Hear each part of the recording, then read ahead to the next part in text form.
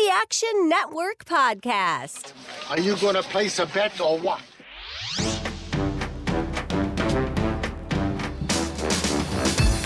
Welcome to the Action Network podcast presented by FanDuel. This is the Player Props edition of our Expert's Guide to Betting series. I'm your host, Maria Marino, joined once again by Chris Raybon and Sean Koerner, our player prop betting experts. Chris and Sean can be heard every week this fall, both here on the Action Network podcast, as well as the Fantasy Flex podcast. Guys, we just talked recently about fantasy football. Good to have you back. How we doing? Oh, we are doing very well. Props is my favorite topic. I'm ready to go with this. Agree. We're going to use all of the allotted time and then some on this one. Oh, wow. Okay, great. Well, I better not waste any more time. But before we get into this, let's just talk about what makes you an expert betting player props. What are your qualifications? What sports do you typically target? Sean, we'll start with you. I've been a profitable player prop better for over a decade now, almost 2 decades, but the market was so primitive back then. Can't go back that far. But, I specialize in player projections and have won numerous accuracy awards in NFL and MLB projections. You can see them around me. And I target all sports, really. I'll bet on anything if I can make a projection on it. But I would say the most bet ones are NFL, obviously, college football, MLB, college basketball, NBA, WNBA. So I guess everything but the NHL. How about you, Raybon? Yeah, same thing. Got some of the football accuracy trophies behind me. And the reason I strive to get those projections so accurate is because I am using them not just for fantasy football each week, but specifically for player props. So even when it comes to like a fourth receiver, I need to have that very, very accurate, as the people that follow me very well know. And if you look in my bets in the Action app, I am like my most bet type of bet is usually props for NFL, NBA. So love props. And I think that the prop market there's just so many different bets. So you don't have to restrict yourself to sides and totals. A lot of time, the only bet I'll have on a game is a prop. So I've bet thousands and thousands of props with a pretty good record, I must say. Yes, and those records can be found in plain sight on the Action app. Definitely a good idea to follow these two on there. But what I want to know is, how hard is it for a regular listener out there or, an average bettor to become good and profitable at betting player props? Can it be done, Sean? Of course it can be done. It's not something that can happen overnight. And I can't give you magical advice in the next few minutes here to make you a successful bettor. But, a lot of people are watching the game. A lot of people have, played fantasy football. They're more in tune with the players, and actually it's probably tougher to get into spread and total betting. So I think player props are a great way to get into sports betting in general, because you're typically just focusing on that one player, that one stat. So it's easier to kind of hone your process. And again, it's not something that happens overnight. And the best thing I could say is, whenever I give out a play on the app, I explain my reasoning either in the app, in our Discord, or a written piece, or on Green Dot Daily. I try to show exactly my process for every bet. So, the more you listen to Raybon and myself, you'll get a better sense of what exactly we're looking for various things or what we're trying to avoid. But really it's just getting started and getting your feet wet with it, starting your own process and knowing what works, what doesn't work. And hopefully we can cover some of those things today. Well, if you didn't know, Sean is at the Odds Maker in the Action app, and of course, Chris Raybon there as well. And you also mentioned, Sean, in there, Green Dot Daily. If you didn't know, I'll be back hosting that on a daily basis come football season. But Raybon, what does it take in your mind for a regular person out there to become good at betting player props? So I think the first thing you have to understand is that this is a very sensitive market, because the books aren't spending as much time creating props because there's so many of them. So they're kind of letting the market move the numbers. So what the average person does is They see a matchup. They're like, oh, this guy has a good matchup. I'm going to bet the over. That's probably 95% of prop bettors is just betting over. So the first thing, bet unders. Like this is my advice for sides, totals, and props as well. Look at unders, get good at unders, get good at identifying situations in which you can reliably predict unders. For example, people that follow me know I'm really good at betting unders on third and fourth wide receiver types, backup tight ends in NFL, things like that, because a lot of times those are just, the average person it's not going to be easy to just spot that, but it's also not going to be easy for the books to set those lines. So I would say kind of focus on a particular type of market and get good at that specific market. And also be fast, bet fast. If you feel good about a prop, bet it now. Don't wait, because these lines will move. So a lot of times, for example, Sean will come on Green Dot Daily or Convince Me, and he'll give out a line and it'll be like under 36.5 receiving yards. And before the words are even out of his mouth, it's down to 32.5. So definitely want to be fast. And that's where the notifications in the Action app come in handy, because you can get a notification the minute Sean or myself or anyone else post a prop bet. And the last thing I would say is start to get an understanding of juice and implied probability. Juice just means, on a normal side or total bet, the juice is minus 110 on either side. Usually you have to bet 110 to win 100. But on props, it's usually not going to be even, right? So you have to understand what, a minus 150 means. That means about a 60% implied probability. You have to understand things like that to then understand what exactly you're betting on, because there's rarely going to be a prop where it's minus 110 on either side. And I know a lot of people that when they look to bet props, they're looking for those props that are, kind of evenly juiced or plus juice even. And you're just not going to find many of those. And if you do, they're probably bad odds anyway. So you really want to start to get an understanding of juice and implied probability. And you could do that by just going, we have on the Action Network, an implied probability calculator where you could just type in any juice, like, minus 200, and it'll tell you that means about a 67% chance. So helpful. I didn't even know we had that. Look at me, I'm learning new things. But Sean, what else would you say are sort of pillars? Anything you want to add to what Raybon said for player prop betting?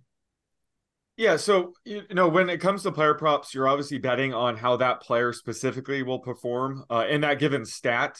But you're also factoring the matchup against the opposing team, how other teammates will perform as well impacts the player prop, and how their coach could potentially alter their usage for that specific game. So I think having an overall understanding about the whole entire game itself helps, and that's kind of how I approach prop betting. So I think that's also why there's a higher skill gap when it comes to player props. As Raybon mentioned, books don't spend too much time setting these because there's so many, but also, it's hard to make projections. So some of us that do have an edge over those that don't. So that's why these are exposed to, sharp action, hence the big line moves, hence why it's so crucial to get the best numbers. Unfortunately, it does mean there's lower limits, so you can't bet as much money. So these are more entertainment than things that, you're going to end up, buying a vacation home on a different island by betting player props. But, books kind of know that in the long run, it's really hard to beat sharps when it comes to these. So again, if you're following our advice and things like that, you can have a pretty big edge. And also just piggybacking what Raybon said, it is important to understand that books are taking most of the action on overs. So everyone rather root for Jamar Chase to go over 6.5 receptions than for him to go under. So you kind of have to embrace betting on unders, like Raybon said. But also when it comes to just the theory behind unders, there's a lot more ways for a player to finish under a prop, because they can get hurt in game, they could get ejected, other reasons, they're just out of the game for whatever reason. So there's more outs for unders to hit. Plus the distribution of these stats, some of these stats aren't normal distribution, so it actually favors unders even more. So there's a lot of different outs for unders to hit. Plus the market typically overinflates overs as well. So I agree with Raybon that in general, you'll want to be attacking unders.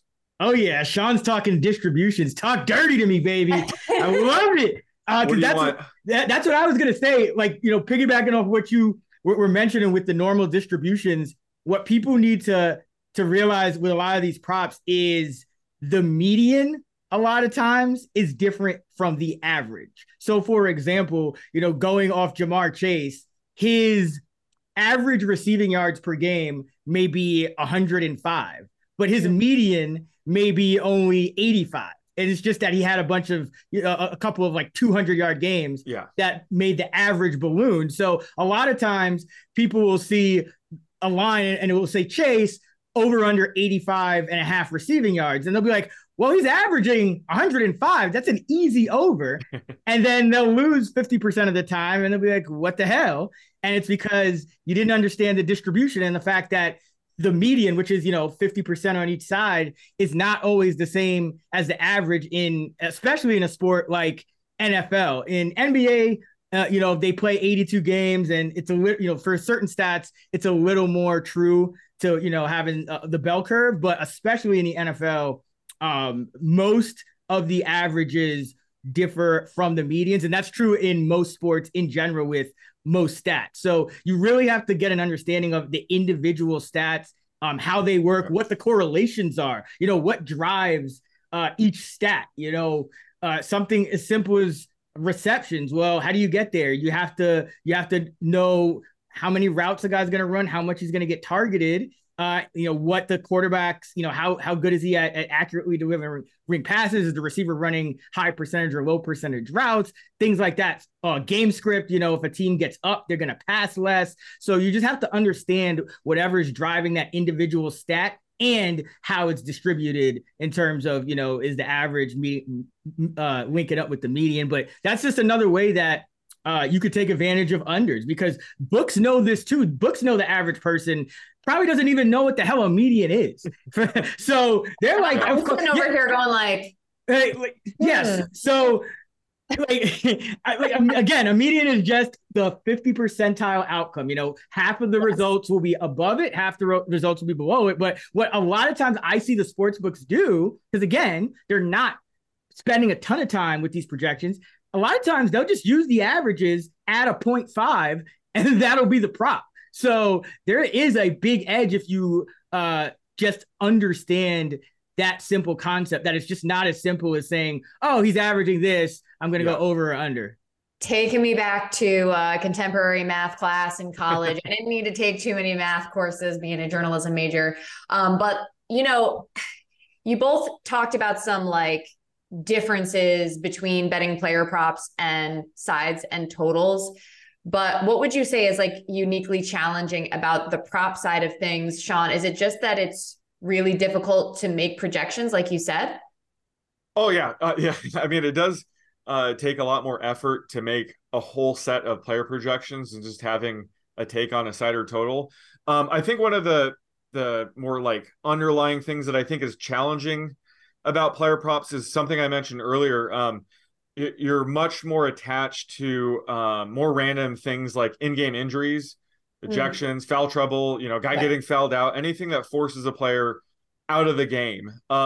Once that happens, the prop's done with. He's out of the game for the rest of the game. Ideally, you had the under in that situation, but if you had the over, you're screwed. Even if you handicapped it correctly, that's just the way it is. Whereas a side or total, even if it was a key player like, LeBron James is out for the rest of the game, you still at least have a chance.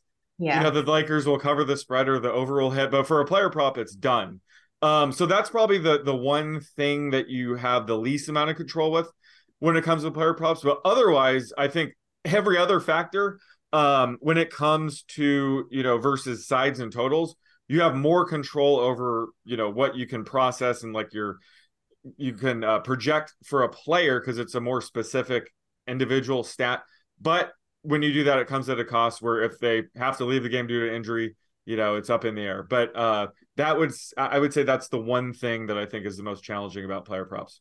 Raybon, anything else? Oh man, yeah. I think there's a lot of things that are challenging, but it's rewarding if you can kind of master it. So I think there's certain things, like, for example, in addition to injuries potentially tanking your over, which is why, again, you want to bet unders, but you also have to realize that, and I run into this a lot, but most player prop bets are must start for action or must play for action, which means if you bet on, let's say, Cameron Brate to go under a half a yard, but he doesn't play a snap, the book could void that bet. So you have to kind of there's a nuance to it, to like even to betting unders. Obviously, we already mentioned the lines are going to move a lot quicker. A lot of times I've seen I'll be banging a prop on a couple books and then go to like another book to bet it again, and it will get removed from that book. So you have to really be aware of line movement. You have to act quickly, and you have to have,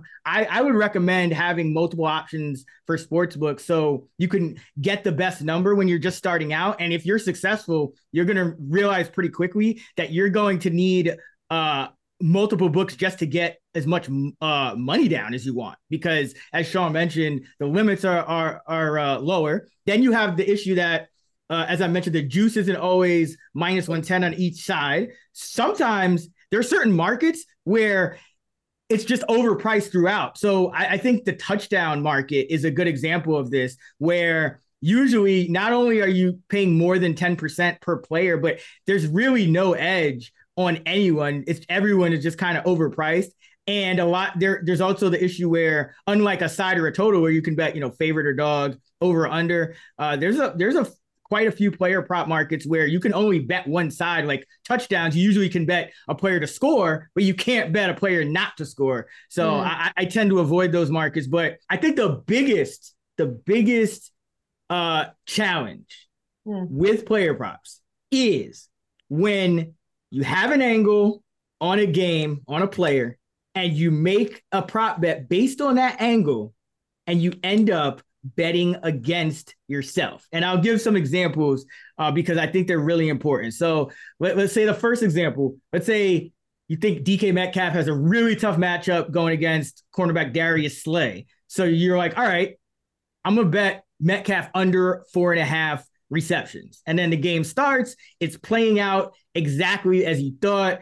Slay is just blanketing Metcalf up and down the field, but all of a sudden, after going catch us in the first half to compensate, Geno Smith says, to hell with it, start running little shorter routes, little bubble screens. So they start targeting Metcalf on all these little underneath routes, and he ends up finishing with 10 catches for only 51 yards. So you were kind of right about the fact that Metcalf would struggle, but he still went over his reception prop that you bet the under, so you lost. So you have to really understand the types of receivers and what can happen, or for any prop, like what can happen if this player is to struggle, like how will they adjust? Because it can happen in reverse as well. Like let's say Terry McLaurin, you think he's going to be shadowed by Jalen Ramsey.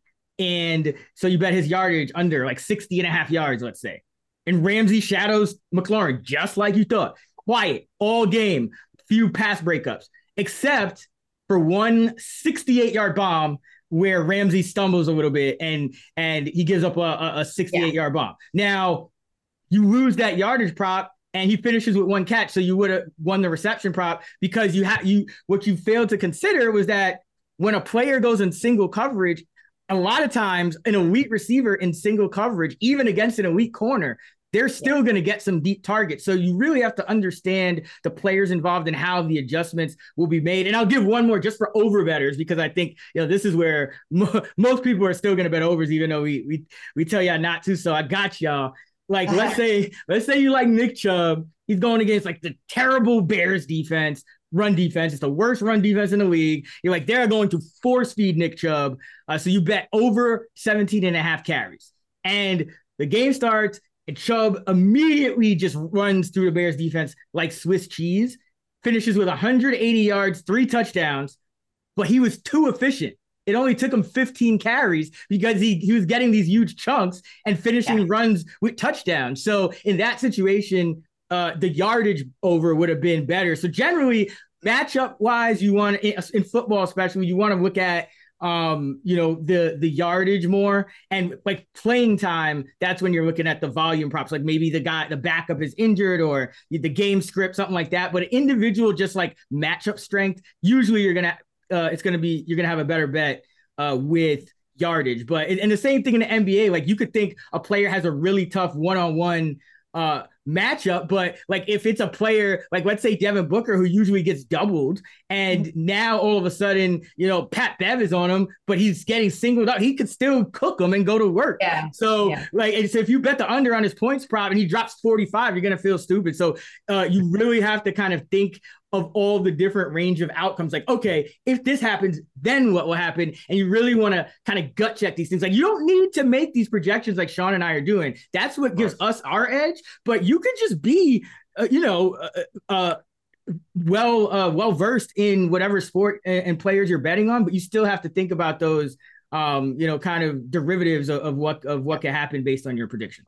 Man, those are some debilitating examples that you provided there, Raybon. I mean, look, there are so many variables, including like what adjustments, to your point, teams may make. And, so it's like, it's critical thinking. Like you have to think about, what's the obvious, and then like look a little bit deeper. But Sean, I mean, I feel like I need some like positive examples of like how, your masterful like game planning like worked out. Are you ready to share any of those? Oh, like a prop that went well? Yeah. Or like not like something that was like not expected, that like something that you like really felt like, you were thinking about it in a way that most people weren't. Yeah, I think a recent example would have been a strikeout prop. Blake Snell had a prop of 6.5 strikeouts. And it was a number he had cleared in like 8 straight games. I was showing quite a bit of value on the under. And in that situation, I was just figuring like everybody's hammering his over right now. How could you not? So I looked into, the underlying reason why I was maybe showing some value on his under. And I saw that, Blake Snell, he tends to strike people out by getting them to chase pitches outside of the strike zone. And he had faced a handful of teams that just swing freely at pitches outside the strike zone. So he's racking up strikeouts. Well, he had a matchup against the Blue Jays, who are a very disciplined team. They don't, chase many pitches outside of the strike zone. So that was probably why I was showing some value. And sure enough, a lot of those potential strikeouts he had over the past month turned into walks. So he ended up walking 5 or 6 batters, only struck out 4. And that was specifically based on the matchup. And, the number itself was probably inflated just because everybody was on his over based on recent, form. So I think that was a good example of just everything that I kind of want when I'm betting on a prop happened there, where I'm kind of going against the grain, but there was a reason for that. And then watching the game, you could just see it unfold perfectly. So I would say that's a good example of just like ideally what I'm looking for when I'm betting on a prop. Raybon, I know you have plenty of stories like that too. We'll get to some more thrills of betting player props a bit later. But to your point, Sean, it's like, it's not just about looking at the production, the numbers, like what the players typically do. It's like how they do it. Yeah. And, again, taking into account all of those outside factors such as their coaches, teammates, et cetera. Now, we talked about a couple of little tools that you guys might have in your toolkit or recommend to others to have, such as Raybon, you mentioned like the implied probability calculator. I stumbled over that one. But what other resources have we not mentioned? Anything else that you want to throw out there? Yeah. So, Sean and I have both have numerous in NFL top 5 fantasy accuracy finishes. And here at Action, we actually take those projections from Sean and I, and we have a props tool where you can see our projection versus the lines across all of the sports books for each, individual player stat. And it'll calculate the edge for you, and you can sort it by, stat, by edge, by odds, by whatever you want. So I think that's a really great tool. And then if you're kind of more interested in, kind of going out on your own and kind of formulating, kind of coming up with your own bets for player props, I think you always want to start with game log data. I think that's really important because when you're thinking about player props, again, it always comes back to probability. Usually one side is going to be more heavily juiced than the other. And so not everyone's going to have the capacity and the tools to, go and like simulate something 10,000 times. But, just by like looking at a player's game logs and, okay, how many times did he go over his rebound, 5.5 rebounds? How many times, and then you can look at similar matchups, things like that, just to kind of start getting an idea of the probabilities. And also, a lot of times, because these are softer markets, there's been countless times when I've gone on shows, Sean's gone on shows, and we've been like, hey, we're betting this under, and it's actually hit 68% of the time this season already. And because, again, the books are using very kind of simple methods to create these props. A lot of the times they're rounding, they're probably using just like recent game data. So like it's all very basic. So if you can just start to kind of get an idea of what the true probability you'd expect if this did play out, 10 times, 100 times, 1,000 times, and you could do that by just looking at game log of similar matchups of the same player or even of similar players. If, let's say you're early in the season or a guy's a rookie, but just start kind of getting used to looking at game logs.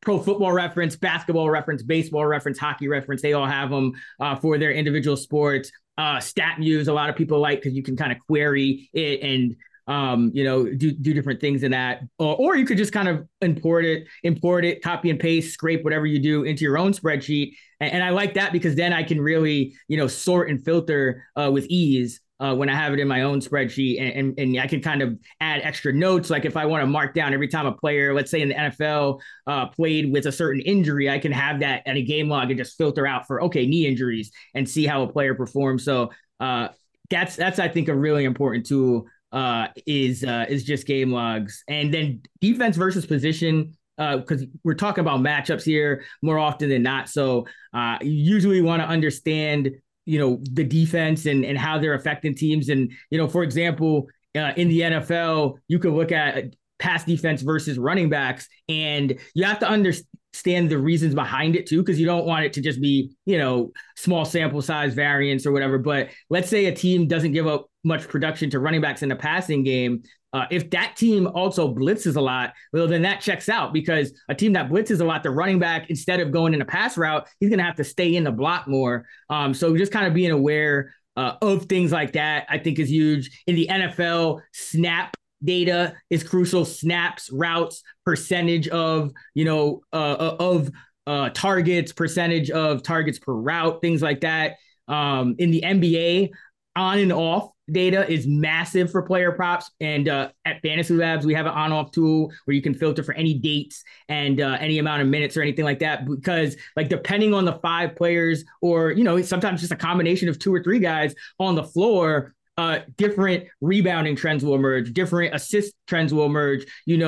I'm sure the Suns are going to be interesting this year, with, their different lineup combinations because they don't really have a true point guard. So depending on their lineup combinations, a lot of times Booker may be the guy who's getting the most assists, but other times it might be Bradley Beal, for example. Yeah. So just kind of understand using on-off, some type of on-off tool to really sort that out is how you're going to get an edge in props. Because usually with the NBA, the way you get an edge in the NBA market is injuries, right? Like an injury hits, somebody scratch, and it's like, oh, well, now this guy's going from, 15 minutes to 30 minutes. And how is that going to affect everyone else? If he's like a good rebounder, then he, you might have value on like 2 other rebound unders in that game because he knocks their rebounds per 36 down, by 2 rebounds each, the other 2 forwards or something like that. So I think on-off data for the NBA is crucial. And then for the NFL, the on-off data really is just kind of your snaps, your routes, your targets per route, because with that kind of data, then you can account for whatever situation, has popped up in the individual game that you're betting on. Okay. Super interesting. And I mean, it might be obvious, but I think, following the news it's a given, but sometimes you're so focused on a specific player and you're forgetting about, another player either being added in or like subtracted from the equation. And because it might not be a big injury, it might be they're just banged up or, something of that nature. I remember pitching a WNBA prop to our friend Sean Kerner here not that long ago. I think I was given like a B or like a B plus maybe, because I was so focused on like whatever player. I think it was like a rebounding total or was it Deladon? No, that one should have hit. That was no, it was. I think it was Shanae Ogwumike. Yeah, because and it wasn't anything to do with her per se. It was that another player, I think it was Azurá Stevens. I didn't realize that they were like she was returning to the team for whatever reason. So obviously, just like really having a pulse on all the news is important. But what other tools, Sean, did you want to highlight? Well, I mean, Raybon covered it very well. I would just say, check out our projections in the app, in our pro tool. Those help identify which props we're showing value on. And then you can kind of look into them from there. But for just when it comes to like stats I look at, let's just look at the NFL and let's look at receiving props specifically. So if I'm building projections for those or like analyzing the market, the first part is knowing how often will that player be on the field running a route. You can't catch a pass if you're standing on the sideline. So they have to be on the field running a route. So looking at routes run data is key to understand, like how often they'll be on the field, potentially getting a target. The next thing you want to look at is, how often that team is going to throw the ball that game. So I like to look at early down pass rate for teams in neutral situations because, based on the matchup, they could be an underdog where they're going to be expected to throw more, or a favorite where they're going to run the ball more. So just having a sense on how many times the team will throw, specifically when that player's on the field, is kind of how I, produce targets and things like that. So you also want to look at the player's target rate. And then after that, how far down the field will he be getting his targets? So we look at average depth of target. So that tells you how far down the field he's typically seeing his targets. And that's basically how you come up with a receiving projection. And one thing I'll note, I think average depth of target is very important when it comes to prop betting, because if a player typically sees their targets way downfield, it means they're less likely to catch the ball. But if they do, they're going to have a ton of yards. So that makes them more volatile. Whereas a player that sees targets closer to the line of scrimmage, they're going to be more likely to catch them, but maybe not get as many yards. So I consider that whether I'm betting on a receptions prop or a receiving yards prop. Some guys are going to have a higher floor or ceiling in those prop markets. So that's just one example of just like looking at receiving props, the type of stats I look at, how to consider it. And if you find an angle in one or two of those stats I gave, typically you can find some value on that prop. So I think that just looking through the process of what it takes for a player to get receptions is how I would attack receiving prop market.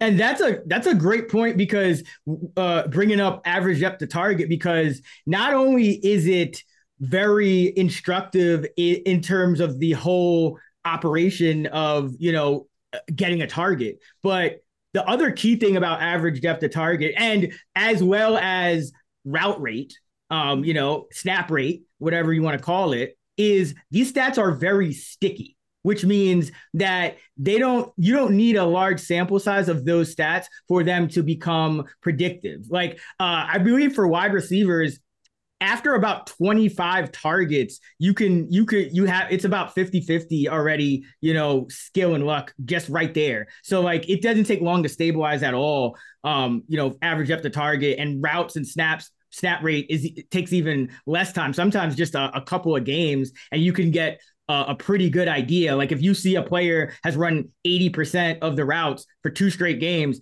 you can be fairly confident that they're going to, run 75 to 85% routes in that next game. So I think that's also key, understanding that some of the stats that you're actually betting on, receiving yards, receptions, things like that, they may be volatile, but there are underlying metrics that are more stable that you can use to kind of back in to a projection, which is kind of what Sean is alluding to. And you don't really even need, again, to like set up a whole spreadsheet. If you just kind of know this stuff, and you can kind of just do it back of the envelope math. And one more tool before we move on that I will say, I think it's a lot less valuable for things like sides and totals, but it's a lot more valuable for props, is narratives, is beat reports, and things like that. Because, for example, I was reading an article from a beat reporter during that Celtics-Sixers series, beat reporter for the Celtics. And, it was when the Celtics were struggling against the Sixers, and they were like, they really need some toughness. That was kind of the narrative. Like the Celtics, they've lost their edge. They don't really have their toughness. And they've lost their defensive identity. And it was heading into game 6. And in my head, I'm like, that's a very good point. Now, what can they do? Like how would, like, if that narrative were to come true, like how would that look on the court? And I was like, the only thing that I could see them doing, the only adjustment I could see them making to get more toughness and defense, is reinserting Rob Williams, Time Lord, into the starting lineup. He was not starting the first 5 games. So the books were listing his props as if he was a bench player. So it was like 5.5 points, 6.5 rebounds or something. Bang the overs on the points, rebounds, assists. And then a few hours later, it gets announced that Robert Williams is going to start game 6.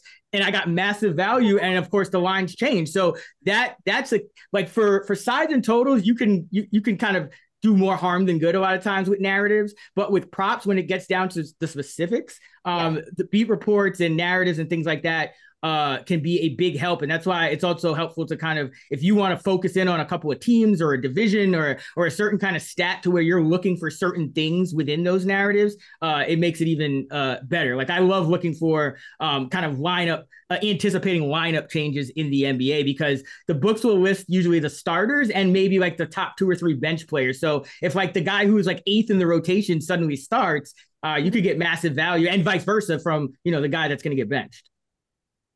That's a good reason to, listen to post-game press conferences, to, listen to the reports coming out of the game, and again, betting early, Raybon, before you actually get the official word on the lineups, starting lineups and so on. And that was a really good betting opportunity that you just sort of outlined. But Sean, I'm curious, what would be sort of your ideal player prop betting opportunity? I'm not sure which sport you would prefer to highlight, but I mean, there's a bunch of different things that would lead to a ideal betting opportunity, but I'll just go back to that Blake Snell prop I gave earlier.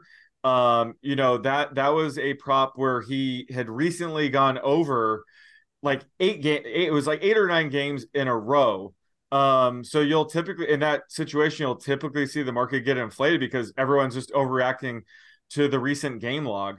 And now I don't really just want to blindly fade recent performance or necessarily the public, but if I'm sort of able to identify, why he's been on fire and why that might change in the upcoming matchup for any reason, that's like the ideal prop opportunity for me, because I think we're getting a good number. And just based on underlying data or whatever I find, or a narrative, something like that, could buck that trend. Like those are my favorite betting opportunities when it comes to player props. Right. It's all about finding like which of these trends is like a fugazi. Like what's the deeper reasoning behind this? And like you said, how could it change? Were there any other betting opportunities, Raybon, you wanted to highlight? Yeah, I think when you talk about ideal prop bet opportunities, let's put everything together that we've kind of discussed so far. So we know we want to kind of target unders, and we know that, game scripts and things like that play a big part. So my ideal opportunity is usually when there's some kind of situation where the books are setting a line in a certain market where it doesn't accurately take into account a player's playing time projection, whether that's because of injury, whether that's because of game script, whether that's just because of a coach's decision. Maybe they're getting more or less playing time. So I'll give some examples.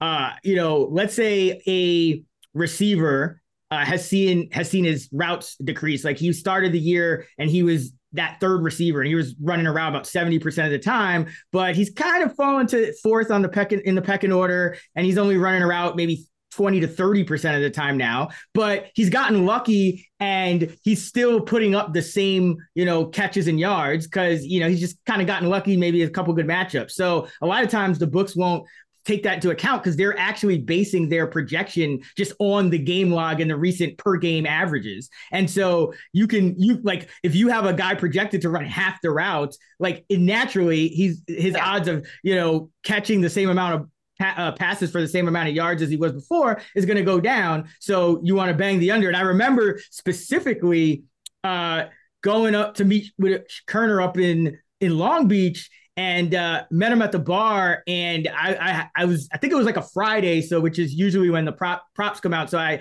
think I had just entered a Kenneth Walker receiving yards under, and it was like under like 8.5 or 10.5 or something like that. And Sean was like, yo, I couldn't even like, I wish I would have seen that too. Cause like, that's a ridiculous prop. And the reason was because, they were essentially projecting Kenneth Walker for like one catch or 1.5 catches but if you looked at his snap and route data, he was only running a route like 8% of the time. Like he was going to run like maybe like 2 or 3 routes tops in this game. There's like, the average running back gets targeted a little under 20% of his routes. So there's no way if you're running like 3 or 4 routes that you're going to be projected to catch one ball, much less more than one. So like little things like that, you can catch big edges on. And another ideal opportunity is when you have in the NFL or college football, when because they're always going to set multiple props on quarterbacks. Quarterbacks is the most popular position. It's the sexy position, right? So you're going to get pass attempts, completions, interceptions, yards, passing touchdowns, sometimes quarterback rushing yards as well.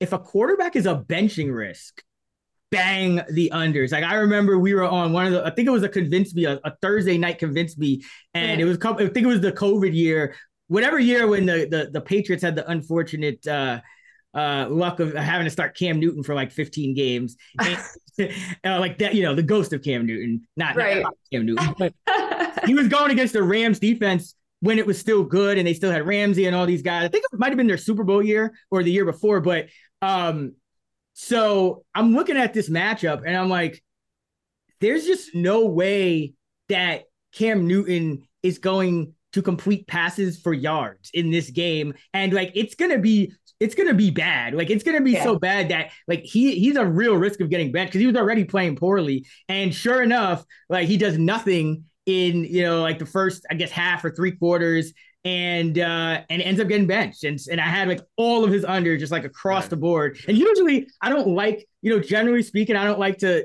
correlate a bunch of props. I think that's another thing that people get a little too pretty with, because especially with the rise of like same game parlay and all that. But realistically, you don't want correlation between your bets, because there is always going to be some type of situation where one of your bets might eat into another one. Like if you have a running back yardage over and a receiving on the opposite team, a receiver's yardage under, well, if you get into a certain game script, you might like one of those two is probably going to have to hit for the other one to hit. Like, either receiver is going to have to get more yards so that running back can, get back on the field and continue to kill the clock, or vice versa. So like try to avoid too many bets in one game. If there's a big slate, try to instead, like my ideal with props is usually have at least one prop in every game rather than like 8 props in one game. And even if you are going to do a parlay, I would much rather you do a parlay with 8 different bets from 8 different games than 8 bets from one game, even though it seems easier the other way, but that's how the books get you. Wow. Beware. Choose your prop bets carefully.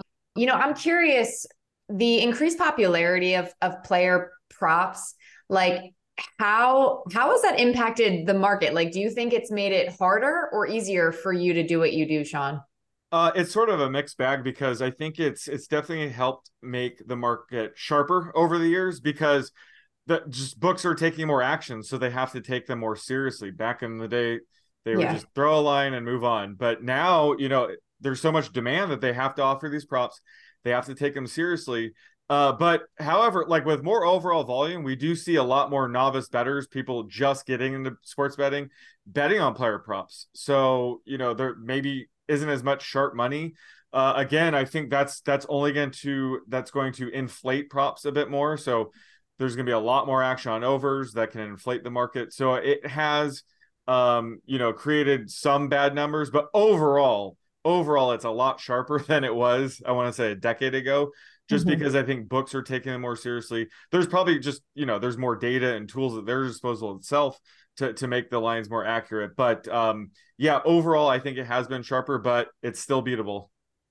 Yeah, I actually think, I think it's all positive, because and we get these reports, we get press releases here at Action from the various sports books. So we'll get an email, and in it, for example, will contain, let's like, it'll be like player props. Right. It'll be like most bet player props. 99% of bets on over Travis Kelce receiving yards. And so the more people that come, I just want to reinforce this, because remember, this is a market, and it's a market that reacts to handle and the amount of money coming in on a bet. The more and more people come in, it's never proportional to the amount of sharp bets. So for every person like Kerner coming in the market new, there's 10,000 people that just want to bet on an over to enjoy watching a game and having some action and having something to root for. So I think that it still creates an edge. And I think the two big ways that it creates an edge are in betting unders across the board, because again, all this money's coming in overs, but also a little bit overlooked, and one that I like to target all the time, is people also don't like betting juice, right? So let's say you have Steph Curry over 6.5 assists, but it's minus 160, right? People might look at that and say, okay, that's a stay away from me. No way I'm laying minus 160, right? But this goes back to knowing your probabilities. If you feel like Steph has a 75% chance of getting 7 or more assists, that means the line should be minus 300. The line is minus 150. That's massive value. And it's not only massive value, but it's massive untouched value, because no one wants to bet it. So the books are still trying to entice people to take those numbers. And so if you are going to bet an over, this is going to go contrary to what most people would probably look for. But I actually would look for juiced up overs, because value is value, whether you're getting it on a plus 150 or a minus 150. If that minus 150 should be minus 250, that's still value, the same way if a plus 150 should really be, even money. There's an edge is an edge, a win is a win, and you control how much money that you put down. So if you want to put, if your unit size is normally 100, but you want to bet 150 to win the 100, you can do that. You control how big or small your win is. So I hate hearing, it just frustrates me when people are like, oh, I don't want to bet this because of the juice. It's it's not about the juice. It's about the value and the edge. Find out what you think the true probability of the prop hitting is, compare it to the probability of the book's listed odds. And if there's a gap of, 10% or more. Some people go even less, depending on, what kind of market it is. Bet it. It doesn't matter. If it's a minus 500 and it should be minus 2,000, I'm max betting it every single time. So I think that's a tip that goes way underlooked, because people just tend to shy away from juice, but it's not about the juice. It's about the value. You control how much money you make based on how much you put down. That was such an epic speech. I feel like I want to get up and run through a wall right now. and then bet on a minus 500. Exactly. All right, we are almost done here. We got to get out of here in just a minute, but did want to touch on live betting really quick when it comes to player props. Sean, any thoughts on how to approach that? Yeah, so, live props are tricky, and ideally you would have some sort of model to attack them, but it's also something you could do based on feel.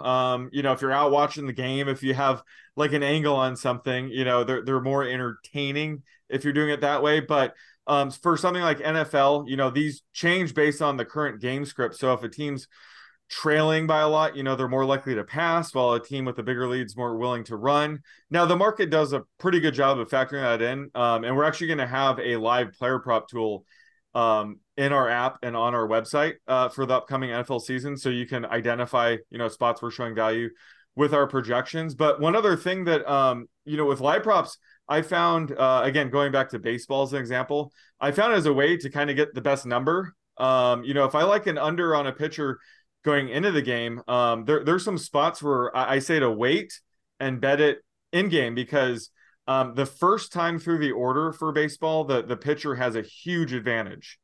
That's typically where they're going to be racking up strikeouts. Once every batter has seen that pitcher at least once, the K rate drops. So a lot of times these pitchers that I'll have an under on pregame, they have a hot start, and then the prop goes up by a couple strikeouts, and then I like the under even more. So I got better at just knowing you could wait until that moment happens where they have their advantage the first time through the order, and then take the under in game. So it presents you, an opportunity to get a better number in game than you would have pregame. And if you know how to spot that, you can really, rack up your ROI that way. So it just gives you another angle, another market to kind of attack, even like using a pregame analysis to get there. Raybon, do you take advantage of opportunities like that in game, such as, NBA, if a player goes down with an injury mid game, or, do you try to anticipate that as well? Yeah, although I will say this, I'm usually, personally, this is just me, I'm usually not going into a game necessarily looking to live bet. I think injuries are a really good example of, I remember there was remember that Hawks Bucks playoff series? I think it was, what was it, the Eastern Conference semis or the finals, the year the Bucks won the chip. The Hawks were giving them a lot of trouble. And I remember at one point the Bucks were favored, I think it was by 10 going into that game. But it was like the third quarter, they were down by 6. So the Hawks were hanging strong. And then Giannis just went down in a heat. And the thing you have to remember is, like a lot of the prop algorithms they're just algorithms. Like they're just based on time remaining and things like that. So like Giannis goes down, and you can, now you have the opportunity, if you can get it, to like smash a Chris Middleton over, or a Drew Holiday over, or something like that. So those are the opportunities that I think usually make the most sense, because the thing about that makes live betting tricky is you're going to have a lot of biases and things, and like you're going to have a lot less time to react. So you definitely do want to have a plan and kind of really know what you're doing if you're going to partake. But I will say this, like my philosophy when it comes to live betting, outside of, the injuries, which are obvious, when you're live betting player props, bet on what you're not seeing, not what you are seeing. Because I think the average person, they feel like, okay, I know a little bit about, these teams, and I'm pretty dialed in here. So let's say you're watching the Seahawks, and Kenneth Walker is just ripping through the Rams defense in the first quarter. It just big run after big run. You're like, oh man, Kenneth Walker's really running well today. The line is blocking well. I'm going to bet his over because I like what I see from Kenneth Walker. I would look for bets on the opposite. Maybe it's bets on the passing game. Maybe I'm betting a Walker under, because there are so many more things that could happen. Like, for example, the first 15 plays are scripted. So, maybe after those first 15, Walker is not as involved. Maybe after the first drive or two where he's just running through the defense, the D coordinator makes an adjustment, or at halftime, he makes an adjustment. Maybe they're using Walker early to set up the play action game with Geno to Jackson Smith and Jigba later on in the game. So they're like, and on top of that, if you're betting on what you're seeing, you're going to get the worst of the number, because if you're watching a player succeed or do poorly, and the books are adjusting in real time based on what you're seeing in front of you. So you're just not going to get value that way. So you want to bet on, like, anticipate, and also remember that in the it's like a streaming world now. Everyone's streaming. There's usually a delay. So true. Something to keep in mind for sure. Meanwhile, Sean is smiling. Oh my God. That's such a great example Raybon gave. Like, I thought of an example of when, Trevor Lawrence, he threw 4 interceptions in the first quarter. He had like 13 yards. Would that have been a spot where you'd buck the trend and bet the over there? Yes, but I remember, I think I remember being pretty inebriated and just shitting on Trevor Lawrence, and then taking a nap and waking up, and somehow the Jaguars were ahead. Maria, we were arguing over that prop for at least 15 minutes in front of everybody. Screaming match. And then he passed out. Raybon passed out and woke up after the Jaguars' miraculous comeback. Lawrence had like over 300 yards. But I think that's a good example of what Raybon's talking about, where nobody in the world watching that game would have thought that Trevor Lawrence was going to end up with 300 plus yards. But his prop kept dropping. And I said, I think it's a good time to bet the over. But I think Raybon made a very good point there. But I just remember that example. We were arguing in game over a player prop. Yeah. And also just remember, again, I always come back to, like, if you're going to be live betting, just be prepared to deal with all of the stuff that comes with it. Because, for example, like in this particular situation, like if I was in my right mind, would I have ever argued with Sean about that? No. Like, you don't know how many dumb bets I've made with Sean where I am just not quite in my right mind. I'm having a little too much fun. And I'll let people, whatever you think that means, but like, and like, I have bet Sean James Prochet to catch 50 passes in a season. I told him I wouldn't bet the Lawrence over. I told him I wouldn't bet the Brady over in that game where they were down like 40. Skee-ball props. Skee-ball props. It's like, so like you have to remember that, like, if you're going to like live betting, you have to treat it like an investment, just like anything else. Like, if you're doing it just recreationally, then that's that. But like, if not, remember, it's just like any other investment. You have to have a plan. You have to be prepared, and you have to understand where you may run into trouble and errors and times where you may not be able to react quickly enough, or your judgment may just be off. So those are all things to kind of keep in mind when you're betting live. But it's just not the biggest thing is just don't bet what you see. Bet on something you're not seeing, because that's where the value is going to be at. Wow. I mean, that sounds like it was a pretty big thrill, Sean, in your prop betting career, I guess, because you ended up putting the bet on Trevor Lawrence. Yeah. Yeah. Like Raybon doesn't remember that, but we did bet that. But yeah, there's not that I don't remember. I wasn't like I was sleeping. I didn't forget it. Like I was literally no way for me to remember. It's my first time hearing about this, actually. Exactly. All right. Any other thrills or just favorite experiences that you guys wanna brag on, or that you sort of wish you could have before we say goodbye? Well, just when it comes to like the thrill of player props, they're so much fun. And I think the biggest thrill for me is like when I write up a prop or I explain like how it's going to go and it goes as planned and it hits. But it's also thrilling when I get it completely wrong and still win. And my favorite example was the Super Bowl 4 or 5 years ago. Patrick Mahomes, I had under like 29.5 rushing yards. He was at like 41, right? With 2 minutes left in the game. Horrible bet. I lost that, right? But he kneeled down in a way, he was trying to shave some time off the clock. He kneeled down in a way where he was taking off 5-6 yards at a time. So he actually rushed for like -11, -12 yards at the end of the game to go under by like 1.5 yards or something like that. So that was an example of where I completely got it wrong. He scrambled more, he rushed more than I thought, but in the end it won because of some, bullshit thing like that. So sometimes it can still go your way even when you get it wrong. So that's, when it comes to player props, it's by far the best sweat. And even though we're talking about thrills, Sean's still dropping knowledge, because that is another great tip. When betting quarterback rushing yard unders, a lot of times people forget about kneel down. So like you might be looking at let's say Ryan Tannehill is on like a 3 or 4 game losing streak.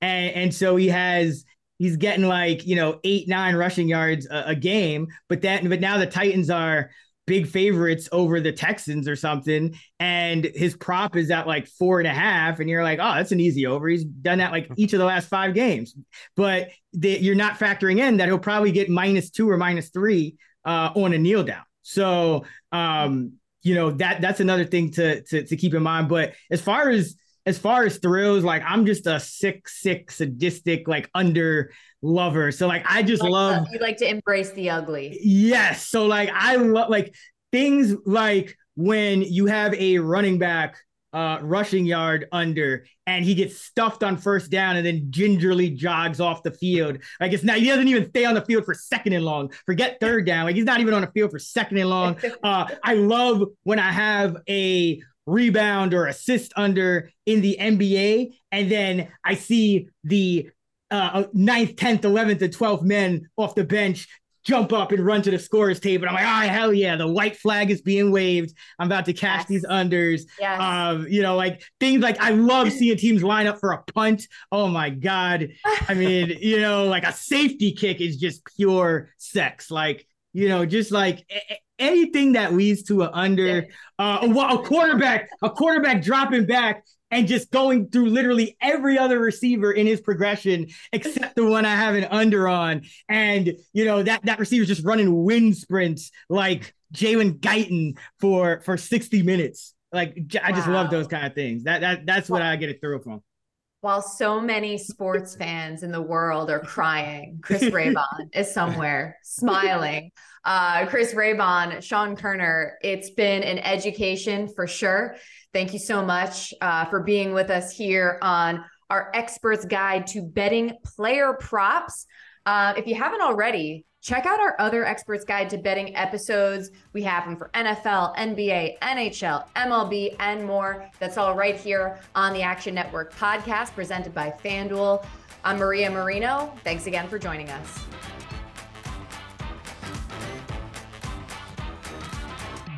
Action Network reminds you, please gamble responsibly. If you or someone you care about has a gambling problem, help is available 24/7 at 1-800-GAMBLER.